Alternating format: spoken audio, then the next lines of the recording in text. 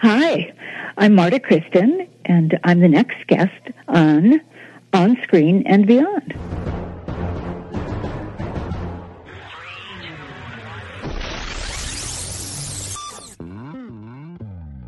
On Screen and Beyond, an inside look into the entertainment world featuring interviews with people from the movie, TV, and music industry, news on upcoming TV and DVD releases, and the rumor mill. And now, here's the host of On Screen and Beyond, Brian Zemrak.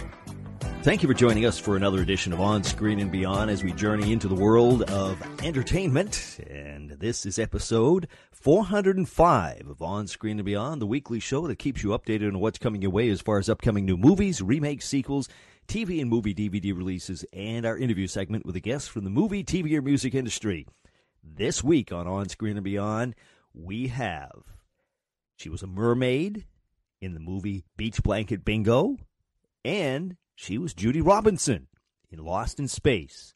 Marta Kristen is going to be joining us here at On Screen and Beyond, and she's got a lot to talk about, a lot of fun stuff, so we'll get into that in a few minutes right here on Screen and Beyond. And on April 16th, she is going to be at the Ream Theater in Moraga, California, and they're going to be having a tribute to Irwin Allen, and they're going to be showing some episodes of some of his TV shows, and Marta Kristen is going to be there, and Gary Conway, who was on Land of the Giants, is going to be there. So if you're out there in the San Francisco Bay Area, be sure to go to Moraga, California at the Ream Theater on April 16th and see those people right there. It's going to be a good time, so be sure to check it out. Well, let's get right into it. We've got a lot coming your way this week on Screen and Beyond, so Remake Madness is next, right here on Screen and Beyond. Please hang up and try again.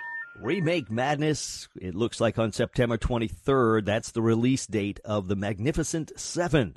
And the remake, of course, has Denzel Washington, Chris Pratt, and Ethan Hawke in it. And the Looney Tunes character Speedy Gonzales is going from the small screen to the big screen in Speedy. That's going to be a new one coming your way. And the 80s sci-fi movie Starman is headed for a remake by the director of the Night of the Museum movies. See what he does with that. And that's it for Remake Madness. Coming up next on Screen and Beyond, upcoming new movies. Upcoming new movies, look for LeBron James to appear in a comedy about the NBA draft. Now, James' production company is the one in charge of this whole thing. They've acquired the rights to the story, so that'll be something I'm sure he'll be poking his face into, so it'll bring a little notoriety to it. And Joe McHale will be playing Chevy Chase in a Netflix movie, and it's about the founding of National Lampoon, and the film is called A Futile and Stupid Gesture. And look for Bradley Cooper. He's going to be starring in Deeper. That's a sci-fi thriller about a disgraced astronaut who turns his sights on exploring the ocean bottom. And that's it for upcoming new movies. Next on Screen and Beyond, let's take a peek at what's coming away as far as sequels at Sequel City on Screen and Beyond.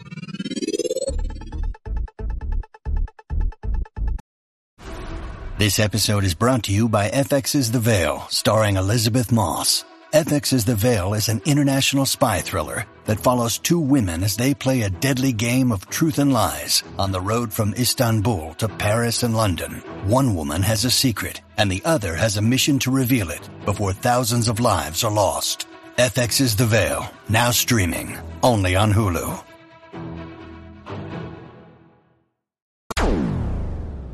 Sequel City, well, on June 16th, 2017, that's the release date of Kingsman: The Golden Circle, which, of course, is the sequel to The Kingsman: The Secret Service. And a writer has been hired for The Edge of Tomorrow 2 with Tom Cruise, and the writer hired was also the writer of the Jesse Owen biopic Race. And you can look for rock icon Sir Paul McCartney. He's going to be having a role in Pirates of the Caribbean, Dead Men Tell No Tales. And that's it for Sequel City. Coming up next on Screen and Beyond, TV on DVD.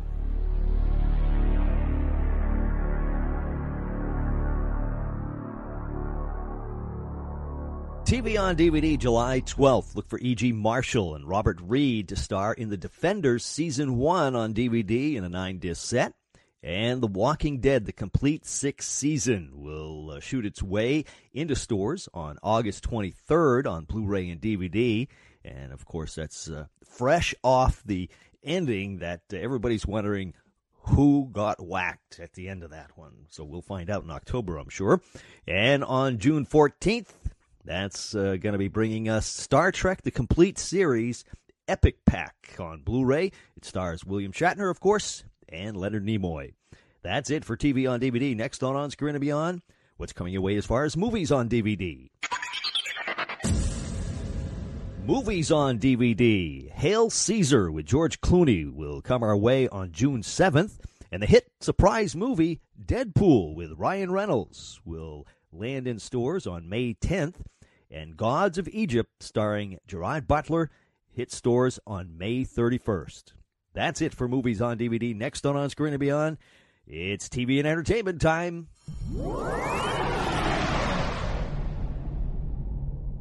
TV and entertainment time. Well, it's that time when they start renewing shows. So Fox has renewed Lucifer for another season, and NBC has renewed Grimm for another season. And you can look for Sir Elton John to make an appearance on Nashville on ABC in May. That's it for TV and entertainment time. Next on Screen and Beyond, it's Celebrity Birthdays. We baked you a birthday cake. If you get a tummy ache and you moan and groan and woe, don't forget we told you so. Happy birthday! Happy birthday! Celebrity birthdays. Well, on April 12th, David Letterman. He turned 69. Ed O'Neill turned 70. April 13th, Ron Perlman. And Beauty and the Beast guy turned 66. Tony Dow, he's turning 71 from Leave It to Beaver. And on April 14th, Loretta Lynn turns 84. And Brad Garrett, Raymond's brother, turns 56. April 15th, Seth Rogen turns 34. And on April 16th, Martin Lawrence turns 51. And John Cryer, he turns 51 also. And on April 17th, it's Jennifer Garner, and she's turning 44. That's it for celebrity birthdays. As far as listener birthdays, April 15th, Gwendolyn C. of Liverpool will be turning 41. If you, a friend, or a relative are having a birthday, send the information to us here at On Screen and Beyond. Just send it to feedback@onscreenandbeyond.com. I'll get that information, and we will all wish you, your friend, or relative, whatever, a very happy birthday. That's it for birthdays here at On Screen and Beyond, and it is time for our interview with Marta Kristen. And Marta is, of course, an actress who has done loads and loads of things, but some of the ones we most remember her for are her role as Lorelei in the Beach Blanket Bingo movies. Now, those were a lot of fun movies, and every time they're on, I got to tell you, I got to watch it. It's something that just lures me in, and she's a big part of Beach Blanket Bingo. She played the mermaid, and of course, who can forget her as Judy Robinson on Lost in Space? And she's going to tell us a whole lot about all of that stuff. It's coming up next. Marta Kristen, right here on Screen and Beyond.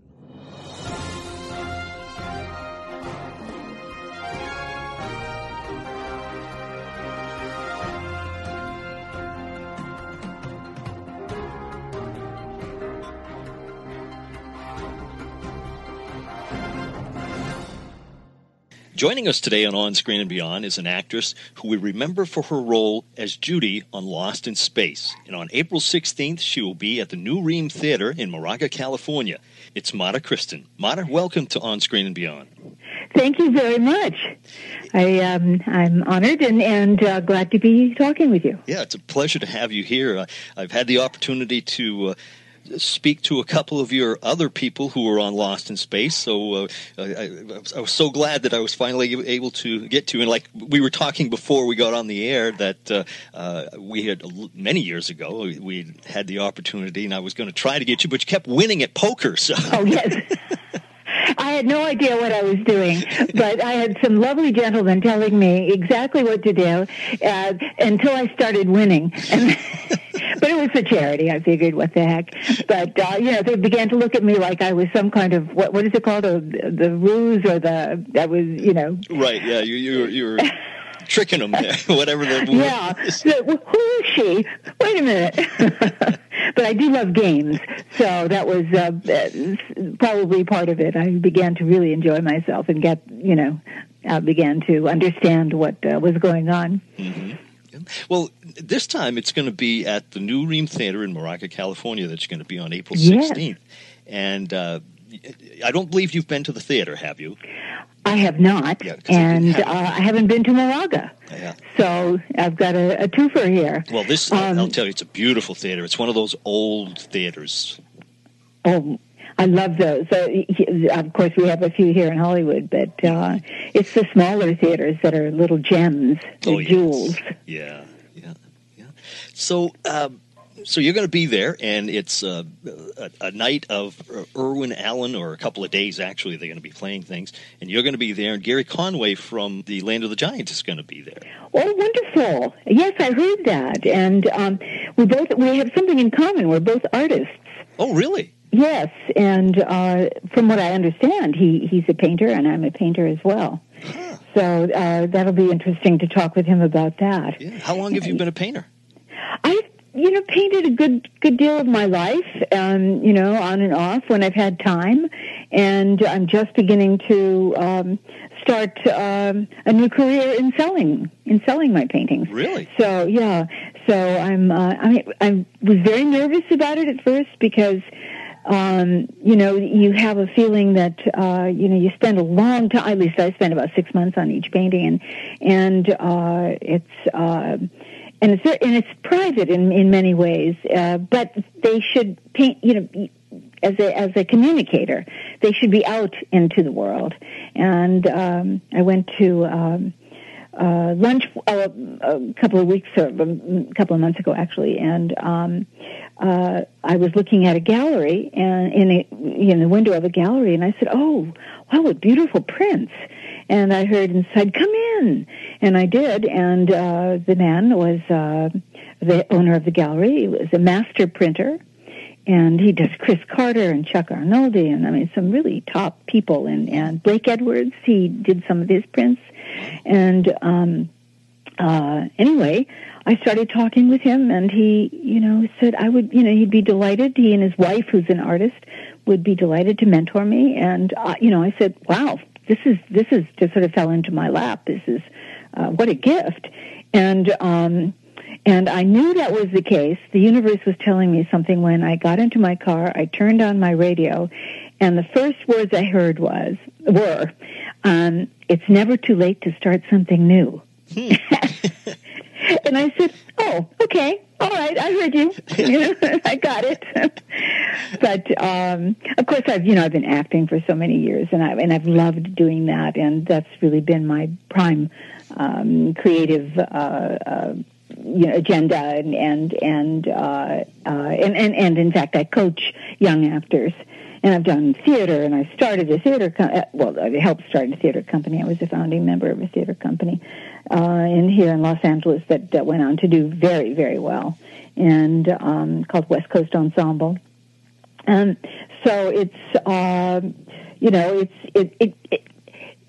being creative. If you're creative in one area, you tend to be creative in another. Mm-hmm. And, some people say, "Oh, I can't paint."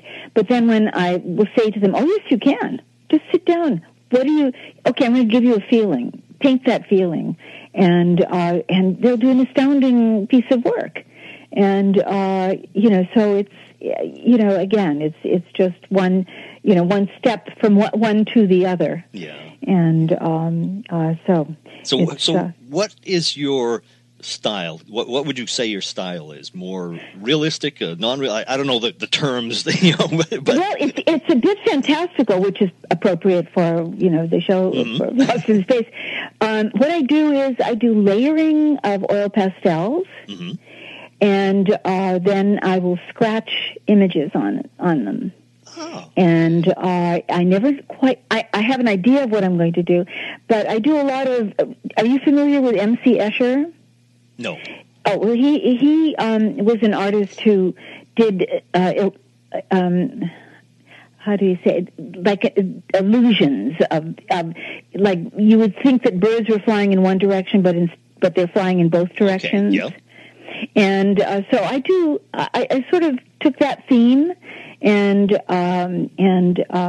so my birds go. I do a variety of things, but the birds sort of go in and out of negative to positive, and then I do a painting within a painting. And as I said, it takes about 6 months to do. Wow. Because it's very intricate, and I use templates that I make myself, but each bird is done separately because I want the life of each bird to be present. And as I said, the colors that are the base of the oil pastels on top of the canvas, when you scratch through, it's a surprise. I mean, art has a life of its own, as you know, and it's weird because it's like Michelangelo said that it's already there in the marble, it's already there in the stone. You just have to find it, and it's sort of like someone else directing your hand and your mind, and I mean, it's not that sounds weird, but it does sort of take on a life of its own, and I'm always surprised at what I do because some are rather dark. Actually, I did one painting where I had a terrible car accident, and I was just in despair, and Clint Eastwood taught in a show about jazz on PBS, said a Bessie Smith saying, and that was that an arrow pierced my wound so deep I could not even feel, and that's how I felt, and because I almost died, and so I did a painting on that, and I have birds diving into an ocean, a dark ocean. But a friend of ours who was with the appellate division of the California Attorney General's office, he handles the worst, horrible cases, murder by torture and all that, and to keep people in jail. He looked at it and he said, if you turn it around, the birds are flying up into the sky. and he said, you could find something else. And so for a while I've been thinking, I don't know whether that's, too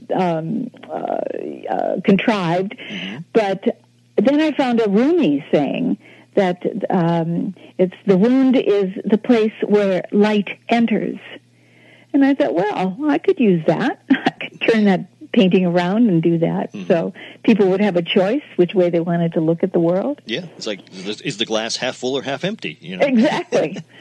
So, so my paintings have, a little bit of an edge to it and a little bit of interest, I think. And the print that Toby Michael did for me is so beautiful. I'm just so pleased, and to me, it's almost better than the oil painting because it's on paper and on archival paper, but it is so magnificent. He just did this amazing job. He caught the depths, he caught the color, he just caught everything in the painting, and so we'll see. I already have 7 friends who have bought them, so so we'll see. I'm going to put them online, and we'll see. I don't want people to feel pressured into buying it. I just want them to buy it because they think it's beautiful or they think it's interesting. Yeah. Is this now? Are there pictures of these online now, or are you working on getting a site up? I'm just now putting it. It's on my website, martakristen.com, and it's and I'm going to put it on, I have to go on Facebook, and I have to do a whole presentation for it, and we've just had Holy Week at our, through Easter, and so I'm just sort of recuperating from that because I'm very involved in my church, and so I'm just sort of now getting back to my computer and sitting down, and that I want to be thoughtful about what I write. Yeah.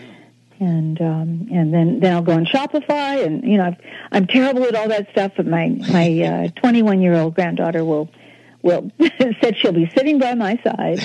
It's always good to have them there.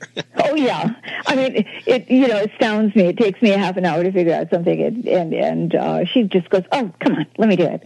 And she sits in the chair and she goes, "Oh," and then it's done, and it's wonderful. Yeah. I just have to take some classes. That's all. Mm-hmm. Now, it takes time. Yes, that's the trouble. It's always time. Yeah. As far as your painting, is this something you took classes on, or did you just come about it and see something and say, "Wow, I'm going to try that," and then you just did it? Well, I never took classes. I took a class in creative writing and creative journal, and from that, I started doing art. I started, I was writing, and I thought, well, I'm going to do a painting on that, and so it evolved from writing to painting, and so what's interesting is that I really should take a class in materials, but what I do is I'll do a painting, and then I will realize that I've made a mistake with the materials, but then it becomes something else, then I correct it, and as I said, it has a life of its own. I mean, I know oil pastels. It's not difficult. I know canvases. I know how to prep a canvas, and so that's not my difficulty. But it would probably be helpful if I knew how to use, linseed oils and thinners of various kinds, and And I would like to try some watercolors, but again, I'm not I don't draw well, but what I do is I do colors and feelings well, and I'm good at I think I'm good anyway at finding an emotion, bringing an emotion to a painting, and people will look at it, and it's not just a pretty painting. It has other depths, other meanings to it, and you have to look at my paintings for a long time before you really see what's going on, and that's the fun part about it. Yeah. Huh. So there's a little bit of a surprise and an edge to it. Well, that's the thing. Sometimes if you take a class or something like that, the person teaching you is going to want to teach you their way. And sometimes it's better just to learn the basics so you know what you're doing, like you say, with the mixings and things like that.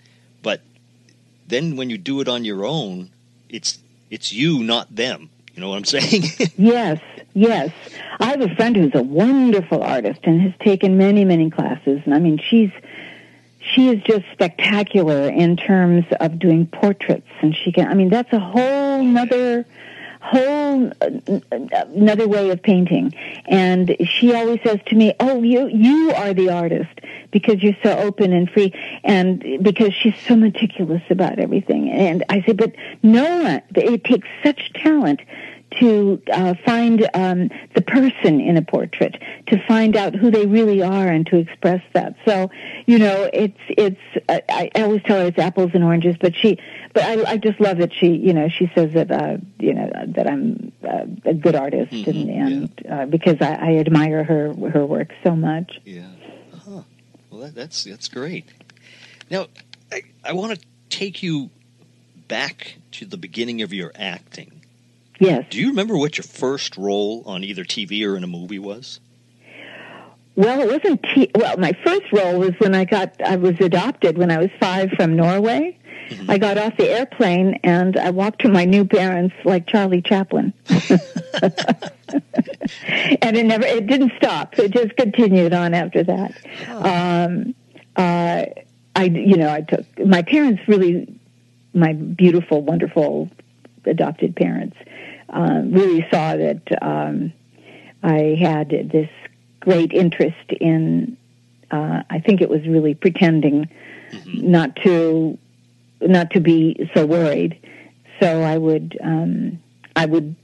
act. I would dance. I would sing. I would, oh, love me, love me, love me, and.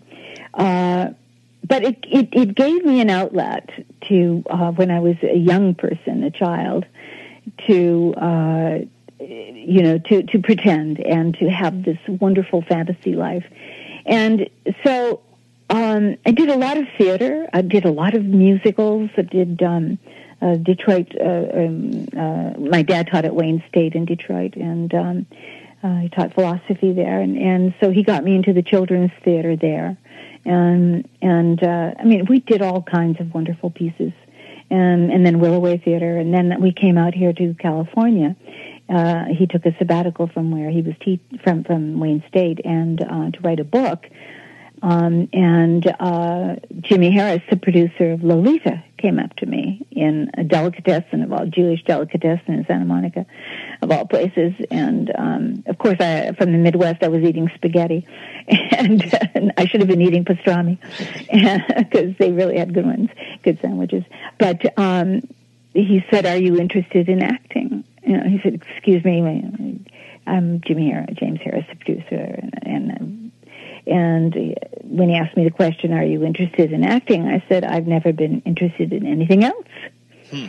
And so he said he was producing Lolita, and I said I hadn't heard of the book, but he asked me to read it and take it to my parents. And of course, Lolita, my parents said, no, that wouldn't be quite appropriate, but he was so kind, and so I don't know why. I think he saw in me something, a light of some kind, and he got me an agent. And I didn't see him much after that. I think we met for lunch with him with my parents. But he got me, as I said, an agent, and I started working immediately, and I sort of became the ingenue of that era, and then of course eventually I got into Lost in Space. Right. But the first project I did was a Loretta Young show, where I played the daughter of two alcoholics, and I had like a 4-page monologue at an AA. Well, it's the family of AA members, and it was just startling how I was able to do, without any problem, just go ahead and just get up there and just do it. And from that, I just started working on My Three Sons and the typical shows of that era for a teenager, Leave It to Beaver, and I did a movie, Savage Sam, at Walt Disney Studios. Met Walt Disney, sat and had lunch with him. Really? How was that? And my mother. How was that? I'm sure you terrified. Knew who he was. I was like terrified. I was so nervous. I choked on a piece of bread. I remember it. And he was so sweet. He smiled and said, "It's all right. Don't worry." As I'm croaking. But my mother just, tapped my back and gave me some water, and I was fine. But the movie I just loved being outdoors because I loved horses, and I've always been an outdoors I was a tomboy when I was a kid, so we were outdoors for the whole movie. And in fact, somebody just told me that I trained for a month even though I rode horses, I trained to ride this horse that what do you call it? Reared up, and then I trained in a ring over and over because they wanted to make sure that everything would be all right, and that I worked with the same horse that I would be that would be given to me on the shoot. And so I just had the most wonderful time. the cowboys, they were. I just fell in love with all of them, and they were just these rough guys who, they would be kicking the horse.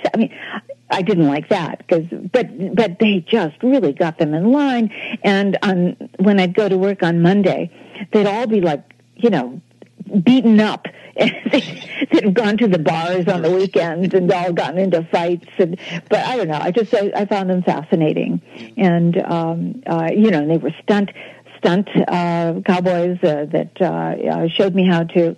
Well, they'd be riding, and then they'd pick me up and throw me behind them on the horse. And I was just in heaven. I'm surprised they didn't use stunt doubles for that. No, he didn't. Wow. Oh, they did. They had a stunt double for me, but I said, I can do that. And and so I guess they used her on really rough stuff. But when they were riding in a group and diving off into water and things like that on the horse, which I was glad that they didn't have me do that. But then I did Beach Blanket Bingo. All the greats.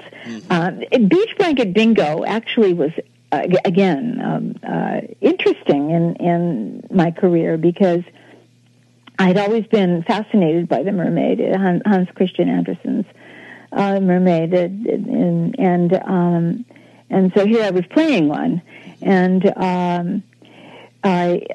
was a role that needed a lot of physical strength because I had to be out in the ocean a lot, and it was in November, and it was cold, and I would hear the director calling out to his megaphone, "Smile, Marta, smile."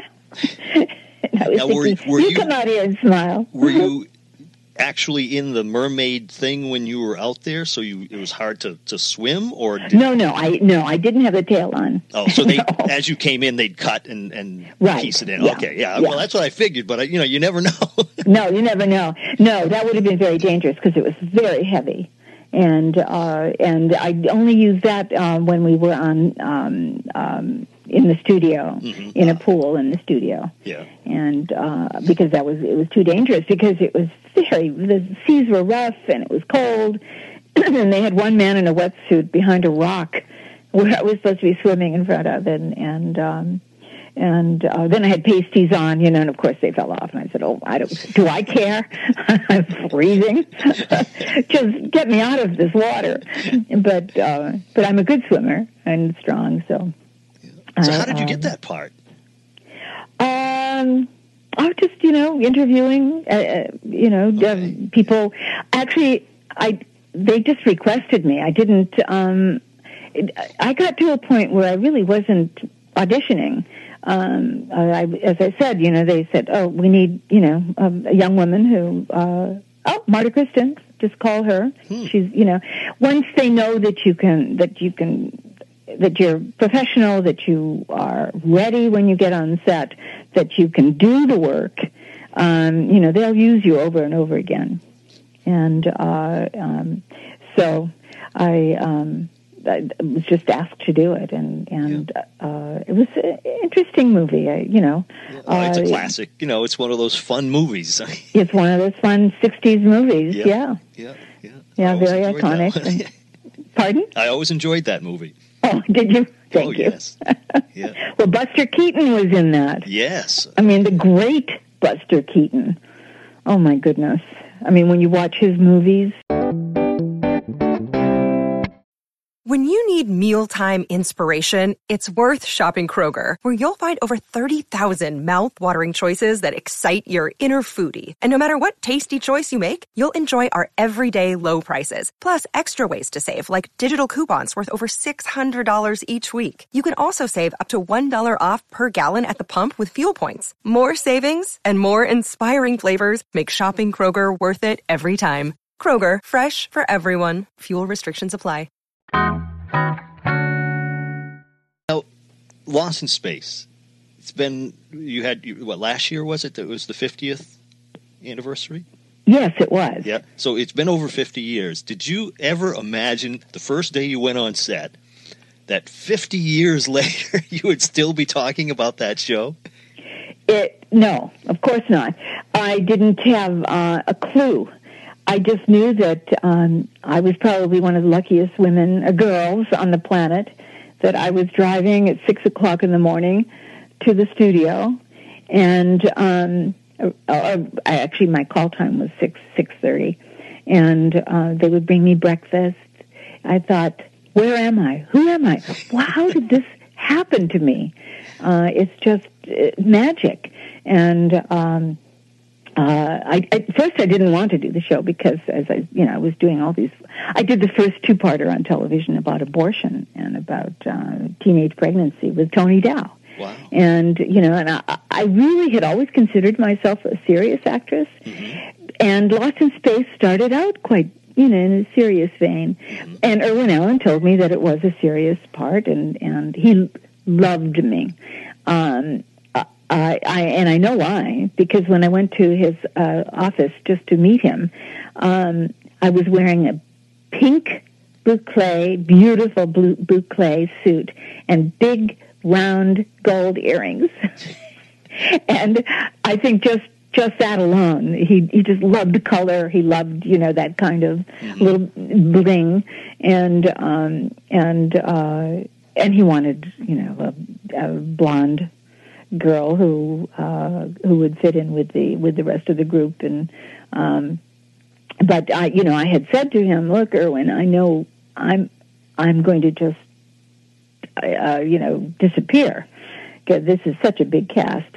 And he said, absolutely not, Marta. You're going to have all these wonderful scenes. I already have storylines already prepared.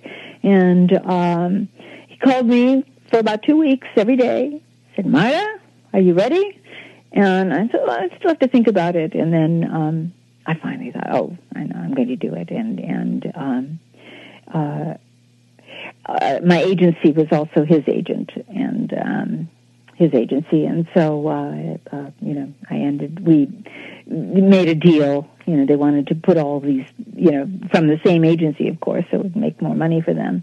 And they were on me about doing it as well. But I was frightened that I would, because I was doing a lot of work at the time, and some very good work. And I really wanted to go to New York and do theater there, which had been my original idea. From Michigan, I was going to go to, hopefully, Juilliard and study there.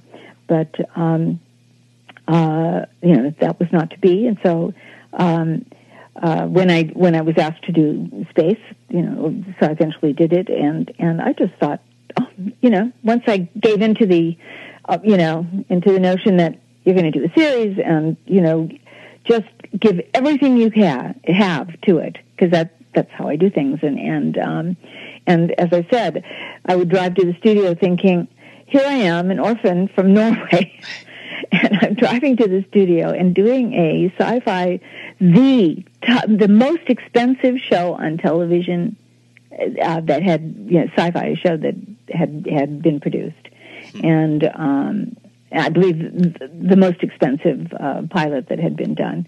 And, and I thought, wow, Marta, wow, look where you are. Little Birgit. That was my birth name, Birgit.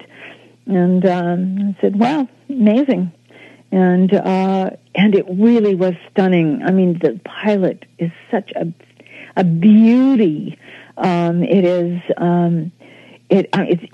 It has so much tension and energy, and it's in black and white, and I mean, just the flashing lights and the panels that you see, and the newspaper and the news reporters, and it was just and the way it was lit, it was so wonderful. It had a Fritz Langian feel to it for me. Mm-hmm. And so I thought, wow, all right, this is spectacular. And then it ended up talking to, giant vegetables, but it turned out a little differently than I thought it was going to be. But it's all right, Yeah. I sort of loved that too. I watch it and I go, oh, that, I look like I'm really having a good time. You can see I am smiling on the inside when I'm doing those shows. I am just looking out going, this is really so silly, but it's the fantasy world of Irwin Allen. Right, yeah. But like you say, it started off to be a serious show. But a lot of the 60s shows like that, Man from U.N.C.L.E. and those, they all started off serious, and then they all swerved to the, through the outrageous stuff sometimes. Yeah. And I don't know. I don't know if Batman was the thing that made them do that, because the producers figured, well, if people like Batman, we're going to go in that direction now or something. Well, I think that's probably it. That and Laugh-In and right. I guess Laugh-In came a few years later, but I think people it was sort of the pop art of the times, and everything was changing. Everything was becoming really. There was so much going. I mean, it was the first time that politicians were being revealed who they were or who they could be. There was the space age the space age program, the Vietnam War. I mean, so much was going on, and I think that there was a need for a lightness of some kind, and that's the only reason I can give. Batman was very popular, although we had Star Trek, which really dealt with more serious issues. Mm-hmm. But we had come out of Twilight Zone and Outer Limits. Which were my favorite shows. Yeah, all great shows. Great shows. Oh my gosh, wonderful shows. And I don't know why. I mean, we had some really, really good shows that were that dealt with family and dealt with survival and how and about unity, family unity.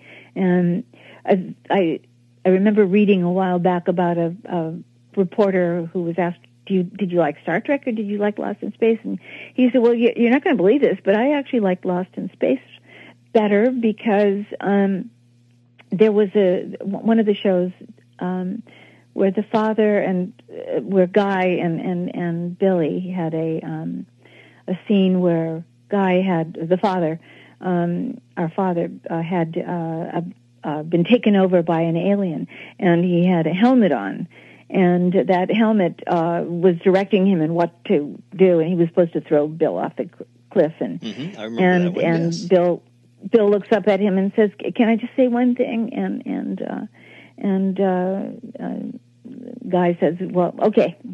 And he's, "I love you," and Guy throws off the helmet, and that essentially is what the show is about. It's about family, it's about caring, it's about community, it's about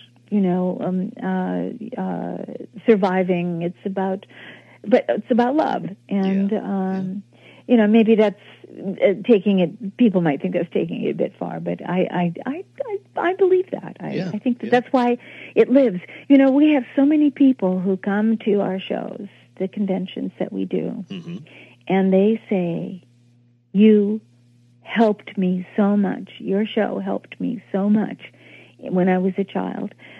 A lot of people, who had and many people still do have, issues, family issues, difficulties, and our show sort of takes them out of that and into this great fantasy, and it makes them, it allows them to sort of live those roles, and and can you imagine being, 10-year-old, 11-year-old boy, watching that show, or a teenager watching that show? Oh yeah, I used to watch it. Yeah, and what did you think of it? I loved it. I loved the show. Yeah. And but I hear so often, the comment that it was a show that really helped these young people through their difficult times and even people who didn't have difficult times. They said, "Oh my gosh, we would each take a part of the I was Judy, I was Will, and we'd be playing Lost in Space in the backyard and all the alliterations that Jonathan made up, the bubble-headed booby things that he would a teacher the next day would say, do you watch Lost in Space? And the kids would go, yay. Okay, so what did this mean? And what did that mean? Because Jonathan would make wonderful sayings up that, you would have to look up. And, so he did ad-lib quite a bit? Oh, he ad-libbed a lot. What he did was, he didn't ad-lib except in his writing, he would rewrite a lot of the his language, his dialogue, with Bill and the robot and to make it him. Yeah. I learned a lot from him. Wow. I loved Jonathan. We had such a good time together. He'd go, "Oh, Marta," he says, "Oh, Marta, dear Marta." And we really had this sort of father-daughter relationship, and he was funny, he was smart, and he was good. He really worked hard with the crew, and all the crew adored him. And he would bring lollipops on Fridays, and everybody would Tootsie Roll Pops, and he'd hand them out on the set, and he was just a charmer. So were you all a close cast? Yes, even though there were 7 years difference in some of our ages, and Angela's and mine, and Bill. Bill was a few years younger. We all got along very, very well. June and Guy were, they sort of kept to themselves, but they taught me Killer Scrabble. They both were very interested in language, and he was Zorro. I mean, oh, I know. Listen, when I found out that he was going to be my father, I almost passed out because Zorro was he was my idol. Right. Yeah. And in fact, I now have a lovely relationship with his daughter Tony and his son Steve, Guy Jr. And they are just the most wonderful, warm, smart people. Just they're so classy, and I know his wife, not real well, not as well as I know his children, but so, and June Lockhart and we talk all the time. We have just a great relationship. When my husband had his 50th birthday, he had always wanted to go on the Goodyear blimp. And I thought, I'm going to get him on there. Now, who would I call? June Lockhart is the only person that I realized that she was the one, because she has connections in NASA. She has connections with the press. Wow. And so I called her, and she said, "Oh, Marta, of course, what a hoot." She said, "Of course, I'll do this, only on one condition." I said, "What is that, June?" And she said, "That you take me with you." Oh, wow. And so Kevin was a Catholic big brother, and so we took his little brother and June, and we drove down on the 405 down south, and Kevin said, "Where are you taking me? Where are you taking me?" Because it was a surprise. And as soon as he saw the Goodyear blimp, he said, "You're kidding."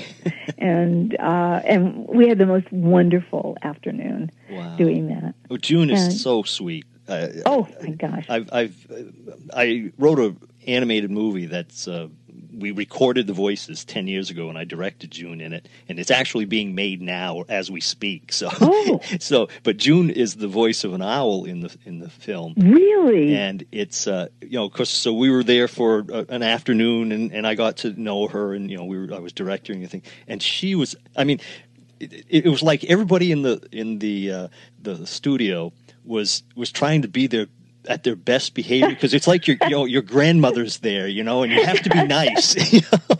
But what's so funny is that little did they know that she is a rock and roller. Really? Oh my gosh! Oh yes, she was. I mean, she was a huge follower of David Bowie. I mean, she wasn't a groupie or anything, but she loved rock and roll. And, I mean, she would come to the set in the most outrageous outfits. And they would be like crocheted bell bottoms with a matching top. And, with tassels. And, no one would ever have thought that Lassie's mom would be dressed this way.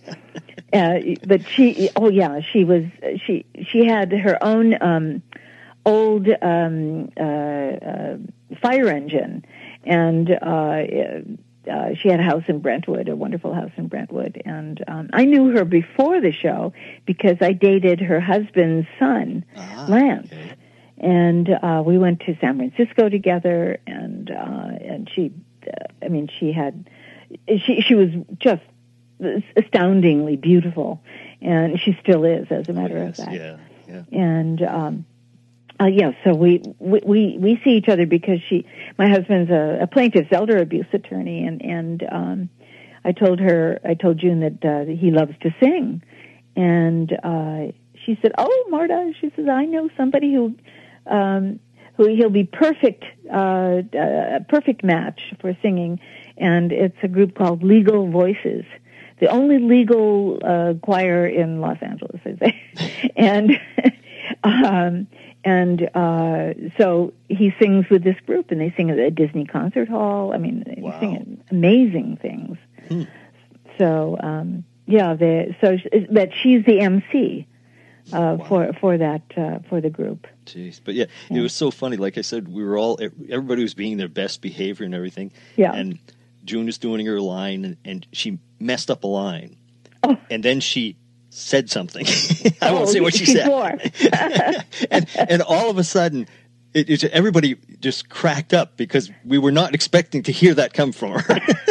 Not from Lassie's mom. No, absolutely not. That's funny. From that point on, it was, everybody was more relaxed, Right. Oh, that's good. But she was so nice. Yeah. Oh, that is funny. Oh, well, I'm so happy that you've been able to work with her, because she's so that she is just a lovely lady. Yes. Yeah. So now, thinking back at the show Lost in Space, is there a moment or a couple of moments that you remember from that show specifically because they were so, poignant to you or funny or whatever, that comes to your mind every time you think back at the show? Oh, gosh. It was so, it really was, to me it was just, it connected to my my own world of fantasy. Mm-hmm. It connected to really wanting to play. So, like for instance, when we were all in the chariot and they're throwing buckets of water on us, and Irwin Allen has his bucket of his iron waste paper basket, and then he's got a big hammer, and at each time he hits the bottom of the waste paper basket, we all fall one way, and then he hits it again, and we all fall the other, and water is being thrown on us, and it was so much play involved. Yeah. It had I don't know, just talking to the carrot, the working with every character actor in Hollywood that you knew immediately who that was because you'd seen him, you know, hundreds of times. Right. And you know, having that honor to work with people like Fritz Feld and you know, I mean, you know, Michael Rennie, of course, and these amazing people. You know, just and sitting and listening to them tell stories to each other. Yeah. And Jonathan, who was it that the Space Beauty, I can't remember his name, the actor, they were both eating up the scenery like crazy. And I thought, I don't know who's going to win this battle, but they both are like chewing everything up. And, you know, it was just, I just learned, you know, I just learned so much and I just had so much fun doing it. And, I mean, sometimes it was hard. I mean, it was a long day. Many days were long. And, you know, I'd be sitting around a lot because they would schedule me to come in and I would have maybe one or two scenes, but they weren't sure when they were going to do it. And so I'd be waiting around for, you know, it seemed like hours. But, you know, I'd walk around I'd walk around 20th and go to Peyton Place and, because I had dated Ryan O'Neal in high school and, so, you know, I'd go and see him and we would, you know, and I would just walk around and see what was going on in the various sets and, you know, they'd come running, where are you? Jeez. And I'd, you know, check in, of course, and or they'd come and find me.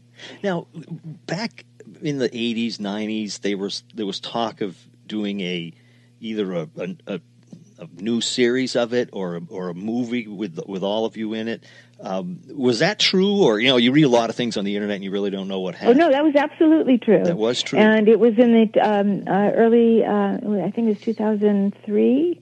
But then Jonathan passed away. Right.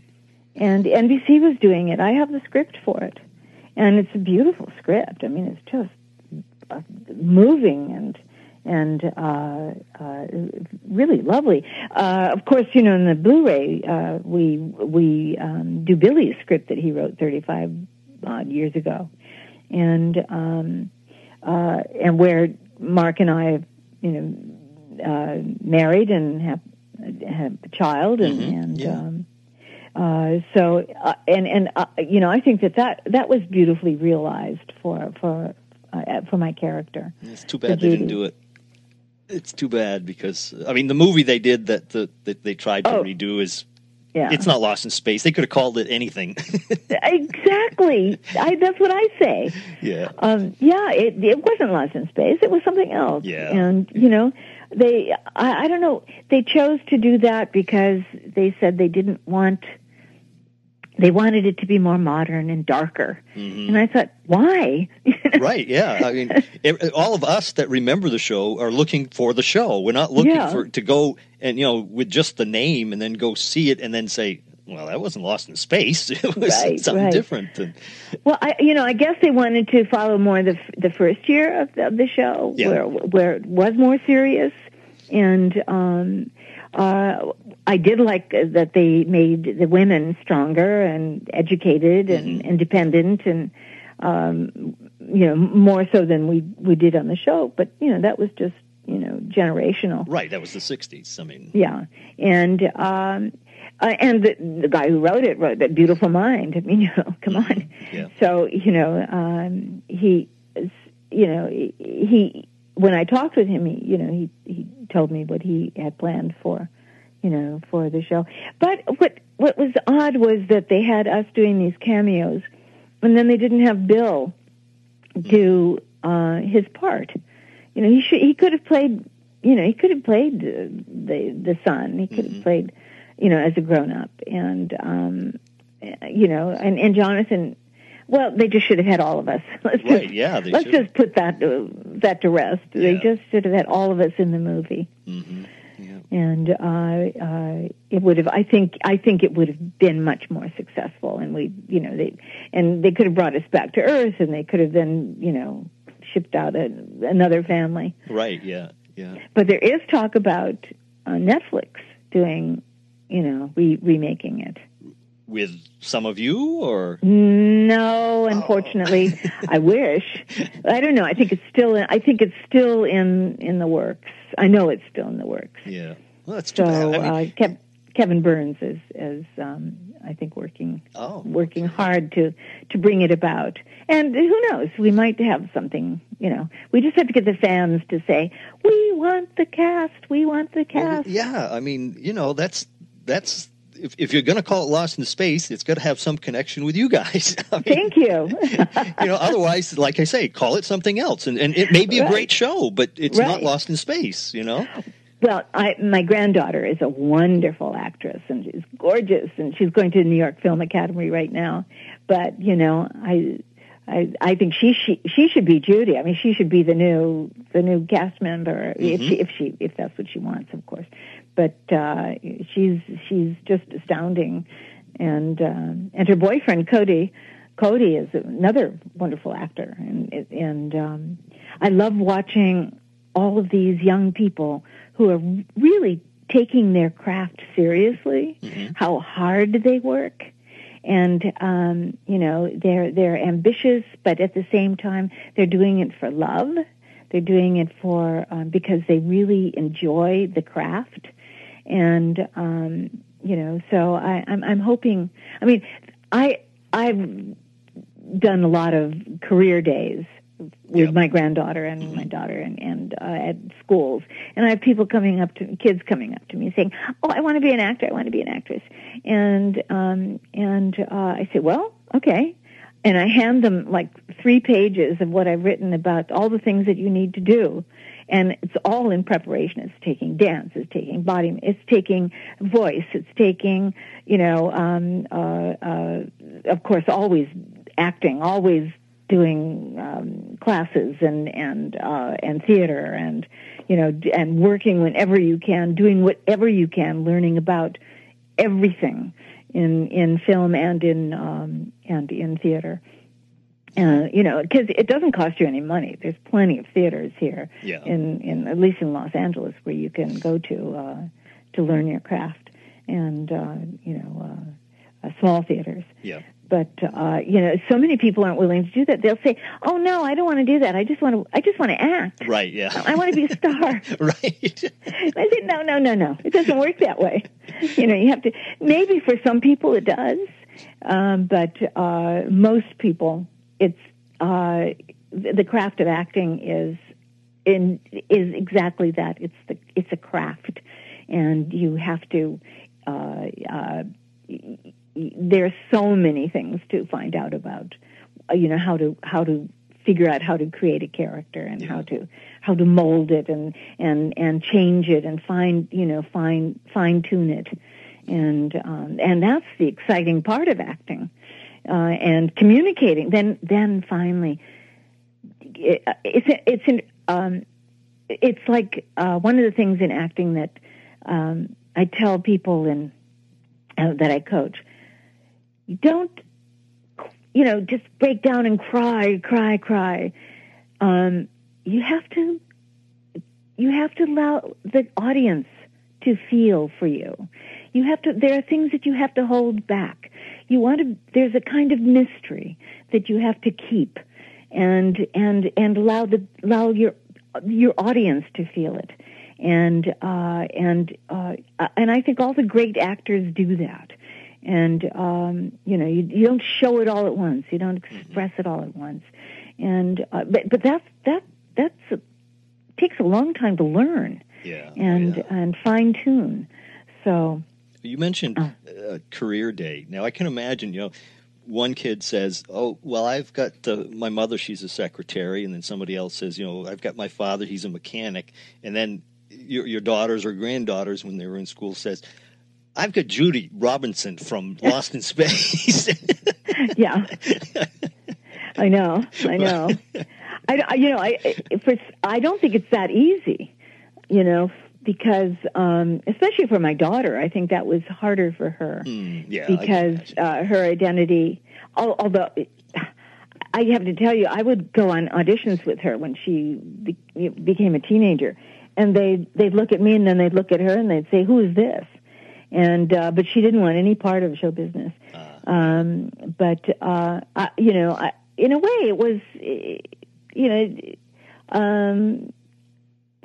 it was exciting. My granddaughter, especially. I mean, she always tells people, and at the New York Film Academy, there it's just a great school.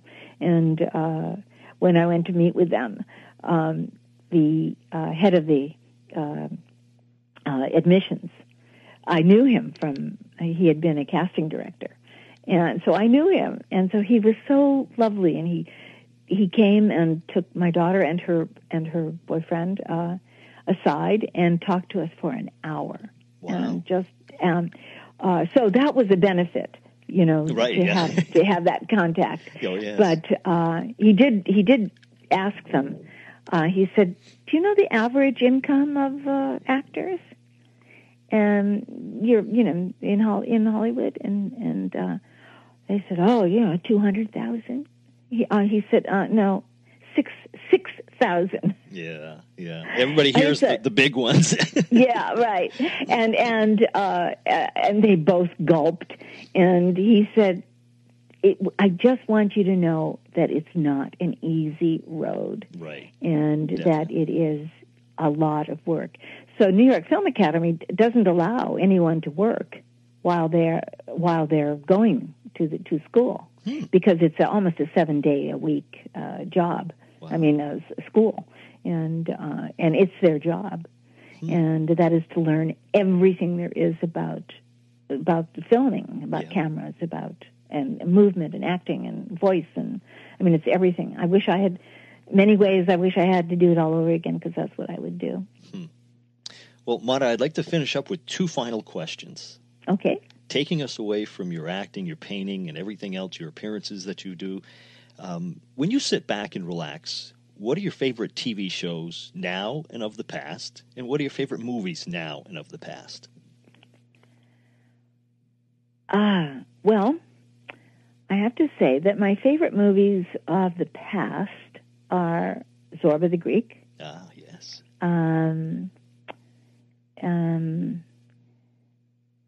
Dr. Strangelove. Mm-hmm. I think almost all of Stanley Kubrick's movies.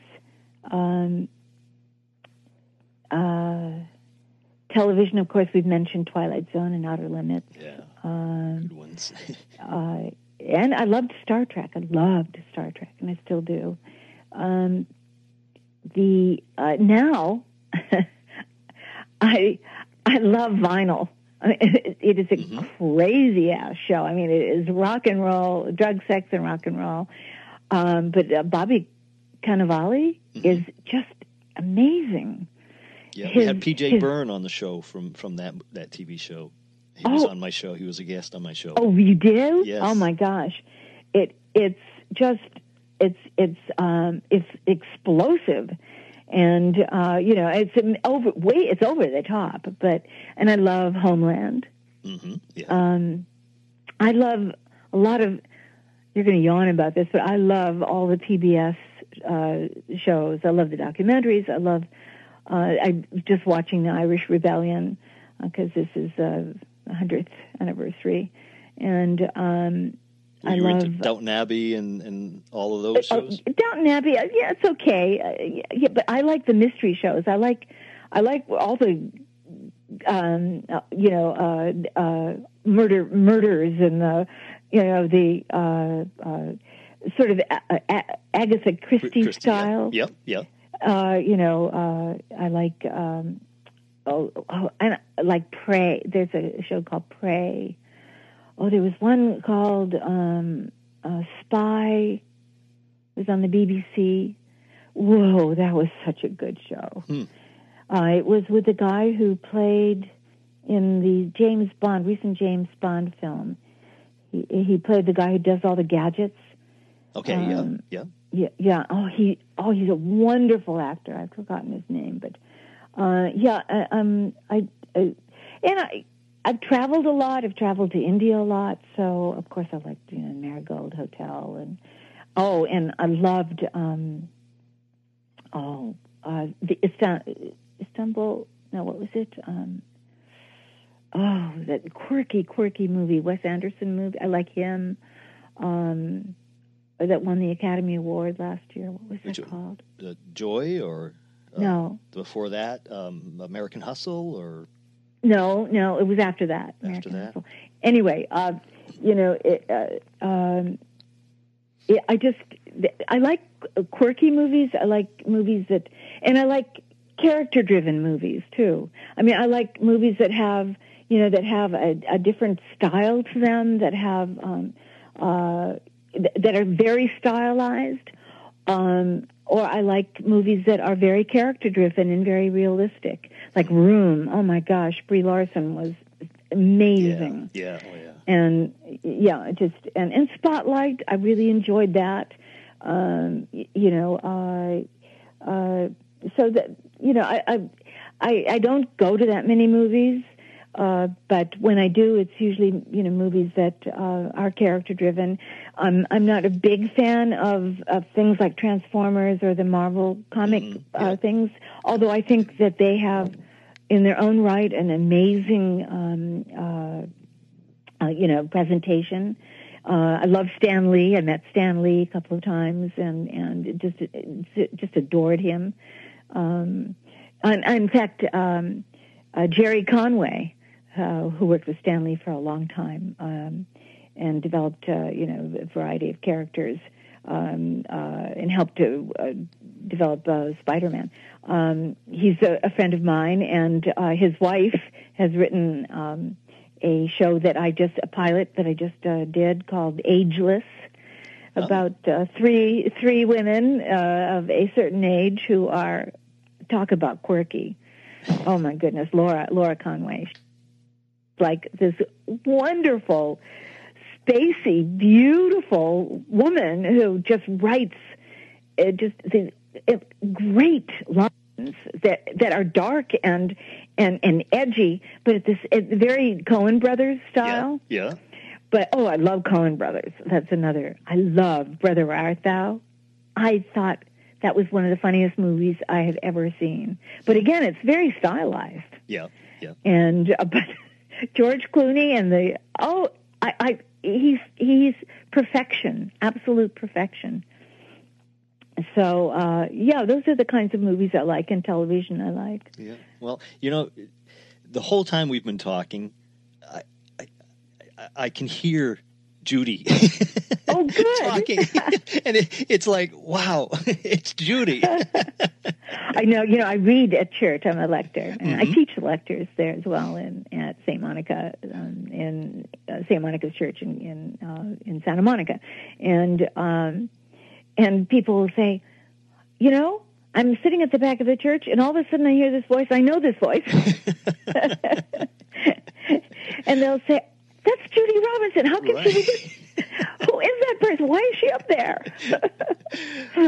Well, Mata, I appreciate you doing this so much. It's an honor to have you on the show, well, and I want to make sure that everybody who is in the San Francisco Bay Area, if they go to Moraga at the New Ream Theater on April 16th, they'll be able to see some Irwin Allen shows on the big screen in a theater. Right. And you'll be there. Gary Conway will be there from Land of the Giants, and it's going to be a great time. And I thank you so much for sharing with us. Well, I've had such a good time, and I thank you. And I can't.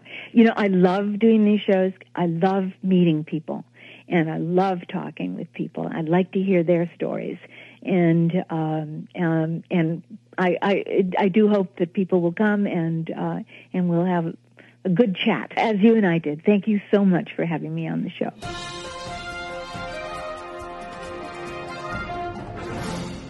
A big thank you going out to Mata Kristen for joining us here at On Screen and Beyond. And I know last week I had told you when we interviewed Toni Tennille that this week's guest was going to be a musical guest, but because of schedules and changes and things like that, Marta's making an appearance, so we had to make sure we got that on before, and we had her this week, and we'll have musical guests next week, as far as I know, unless things change again. But so that's why some of you might be wondering why I said a musical guest last week. That's why it's always hard to tell you who's the next guest, because if somebody pops in and says, hey, I have something going on and it's next week, can you get me on there? So, we change things around to accommodate our guests. But be sure to check Marta if you are in the San Francisco Bay Area. Just go to Moraga, California on April 16th, and she's going to be there. Gary Conway, who was a guest here at On Screen and Beyond a while back, and he was from Land of the Giants. He's going to be there, so it's going to be a great evening. You definitely want to check this out. And they're going to be there. They'll be doing talks and Q&As and things like that. So two great people. Check them out at the New Ream Theater in Moraga, California on April 16th. So that's about it this week. If you are on Facebook, be sure to like us. And if you are giving us a suggestion or want to give us a suggestion, send it to me at feedback@onscreenandbeyond.com. Love hearing from you. Love your emails and everything else. And be sure to tell a friend. And we've got all kinds of great guests. Over 405 people have joined us here at On Screen and Beyond. So just go to onscreenandbeyond.com. Go to our rerun section. They are all there. If you're on iTunes, I don't know. It's kind of weird because I'll go to iTunes and the first 100 won't be there. So then someone else will say, oh, yeah, I can see it. So I don't know what's going on. But anyways, you can get them on iTunes, most of them. And if not, you can go to onscreenandbeyond.com. You can get every single episode of On Screen and Beyond. And a lot of fascinating guests. So check it out. And that's it. That's a wrap for this week. So until next week, when we once again take you on screen and beyond, I'm Brian Zemrak. Take care.